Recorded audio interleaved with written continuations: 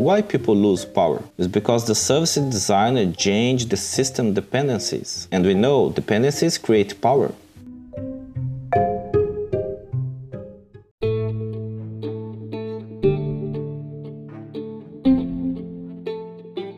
Hi everyone, thanks for tuning into Nodes of Design. To help support our mission spread knowledge, we have a very special guest on today's episode. Let's welcome Ricardo Martins, who is a service design professor at Savannah College of Art and Design in USA, and he is also a researcher and a consultant on strategic design, service design, brand management, project management, innovation, and Lean Six Sigma. He's been also acclaimed by many international awards. In this episode, Ricardo had shared great insights on service design. We had discussed on the process and how to start the process of service design inside an organization. We also discussed on what are the few ways in finding new promising opportunities while creating a service blueprint, and how do we constitute a service design culture in an organization, and what are the various challenges that people face while implementing these. And as a service design professor, Ricardo has concluded the show by recommending what are the essential things that he look out in a service designer's portfolio. Hope you guys enjoyed this episode, and on every Friday we release new episodes with different creative leaders from around the world to help you better understand different concepts related to design. So don't forget to tune in into Notes of Design every Friday. With that being said, happy designing everyone.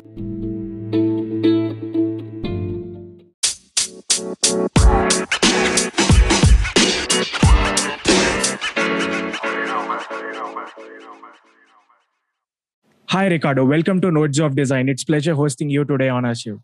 Oh, thank you very much. It's a pleasure to be here also. So how's your day going, Ricardo? It's fine. I have been working a lot in this last few days, especially because we are doing a very big project in the university for Google, Facebook, and Amazon at the same time. So can you imagine how hard it is? Indeed. So Ricardo, if you could give a brief about yourself to our audience out there. Oh, thank you very much. I'm a service design professor in Savannah College of Art and Design here in the United States in the East Coast. And I have been a design teacher since 2008 for 13 years. And I also have a market research company in Brazil with 2 more partners. In addition to service design, I also have other skills such as information design, graphic design, brand design, and design research. So what was your journey into design? How did you start, and what are your tips to the beginners on how to start? Oh, thank you very much. I started as a graphic designer, but in 2001, I found a group that was studying design and experience, led by Nathan Shadroff at AIGA USA. And some years later, in 2003, I had my first contact with service design and the concepts of dematerialization, which aims to meet human needs without necessarily creating physical artifacts that we know only generate trash. And in 2009, I became a Master of Science in Design. But 1 year before finishing my master, I started teaching design in Brazil. And in 2019, I was invited to move to the United States and be a professor here in the Savannah College. That is the unique service design program in the United States. All along those years, I have worked as a designer since 1993. That was my first job in this field. So I have been working with design for 28 years.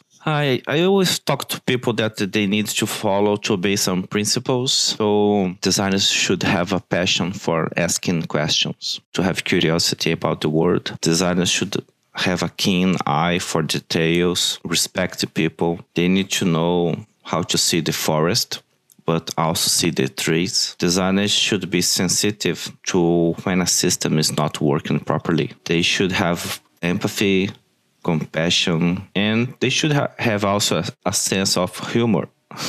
Not to be so serious, but if you want to start studying, for example, service design, or if you want to be a professional in this area, besides these principles, the soft skills that I mentioned before, you must study about the service design basics. You need to study about services marketing. That is something important. I started studying services marketing before service design, and you need to study about design research to know what are the different methods available to understand people, understand the context. You need to study about services prototyping, because the way we prototype services is different than the prototyping in UX, for example. And you need to study about design implementation.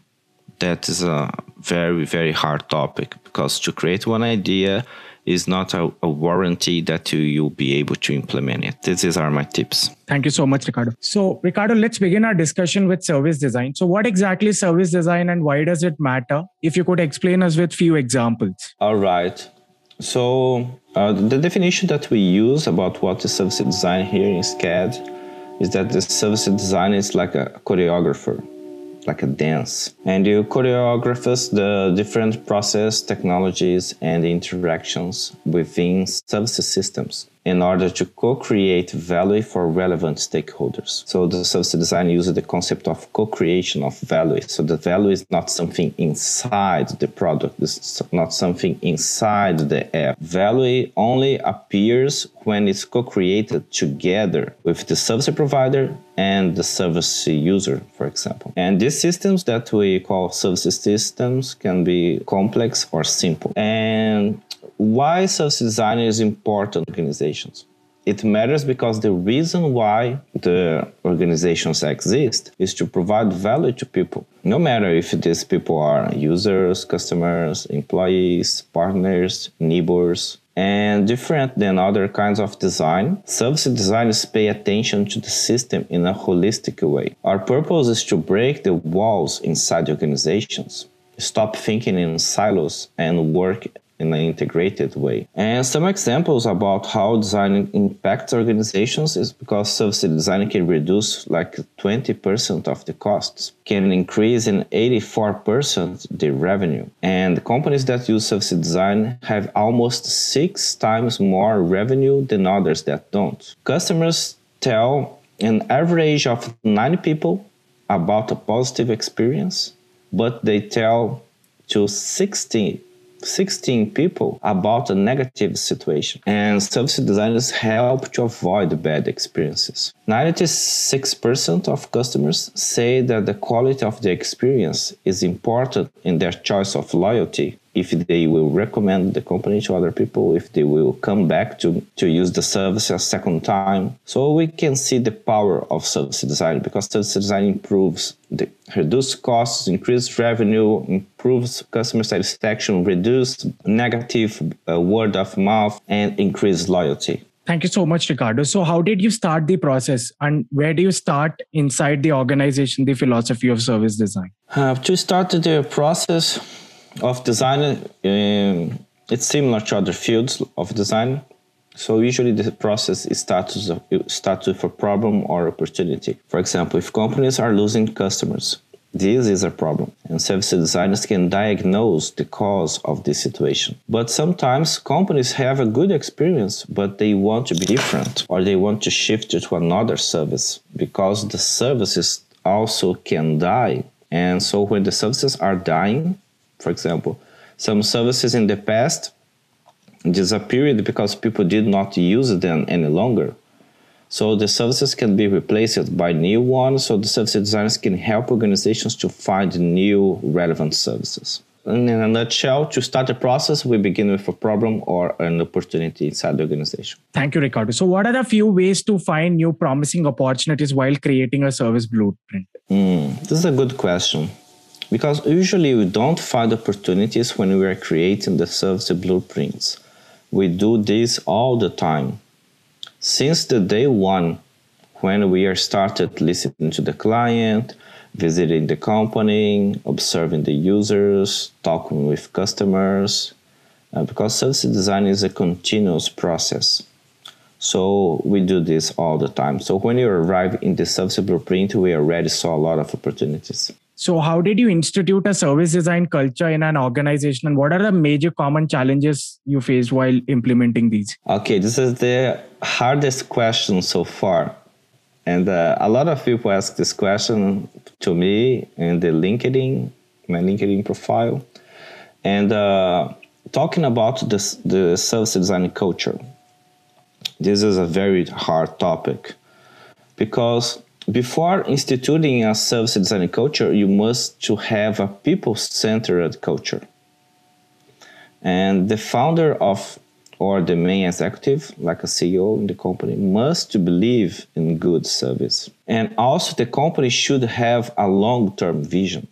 If they want only short-term results, this can impair the improvement of the experience. Now, talking about the challenges on implementation. I have found two main theories to explain why people resist to change. Do you want to know what are they?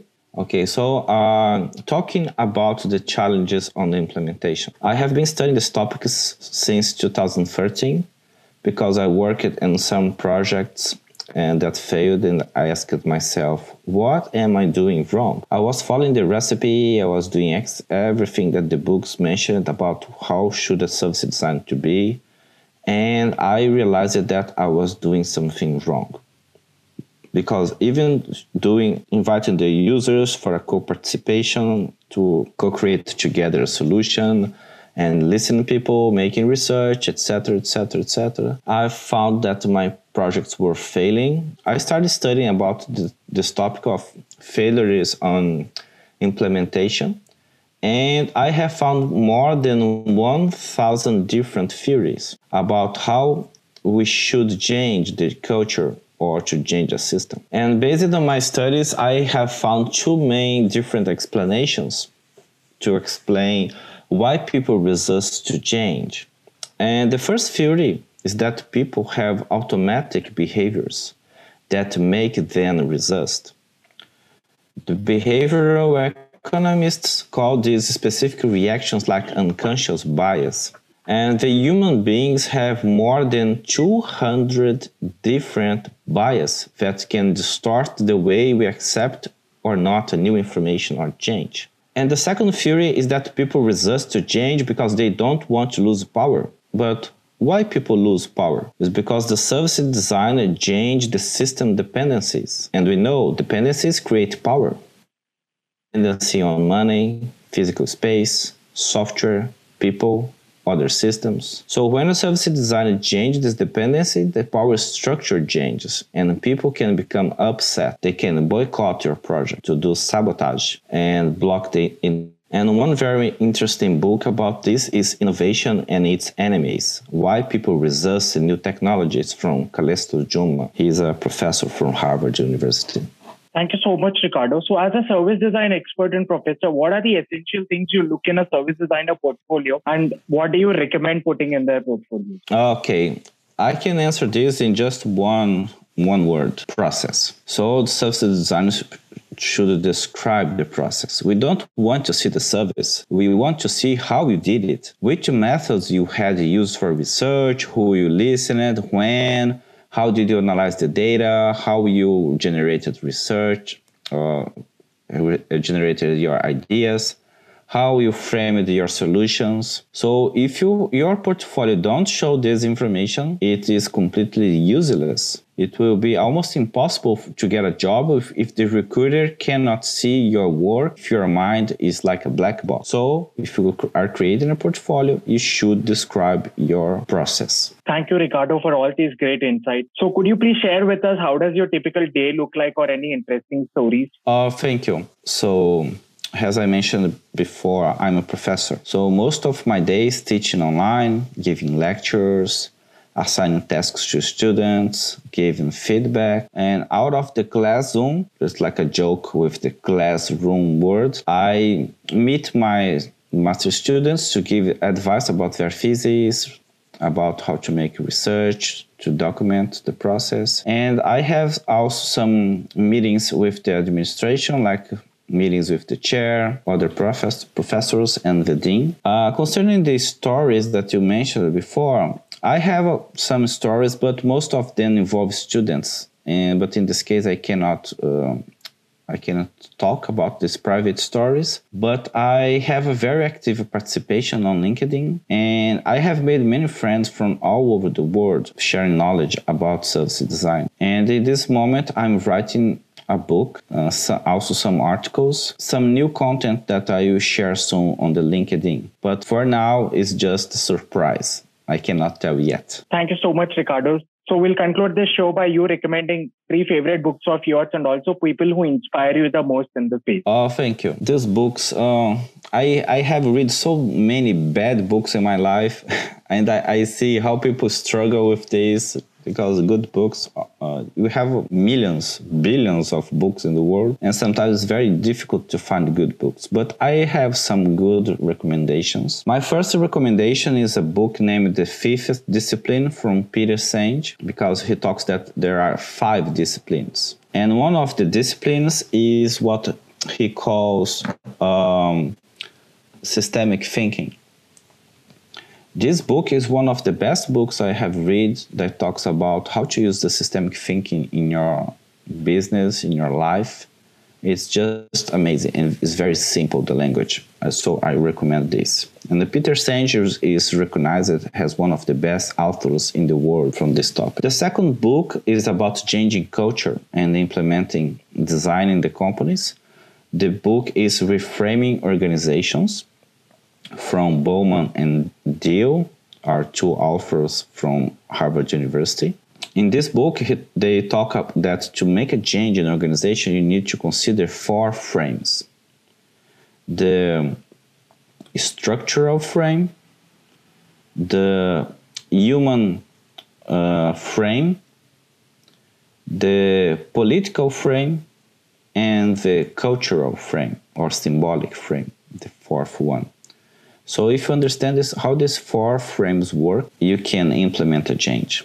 And finally, the book that I think it's very, very important because links not only systems for services, but systems and the perspective of sustainability, is the book from Donella Meadows about thinking in systems. This is a very, very famous book about systemic thinking in the world. And Donella Meadows was part of a group of scientists from MIT that were invited to study about the natural systems and the impact of human beings on them. And they did this in the 70s.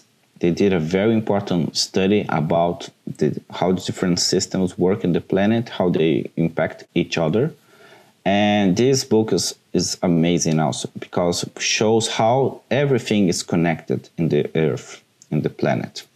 So these 3 books are very good. The 2 first authors, Peter Senge, Bowman, and Deal, they are from Harvard University. The third author, Donella Meadows, is from MIT. And the other book that I mentioned during my conversation today, Innovation and Its Enemies, Why People Resist New Technologies, is from Callisto Juma, that is also from Harvard University.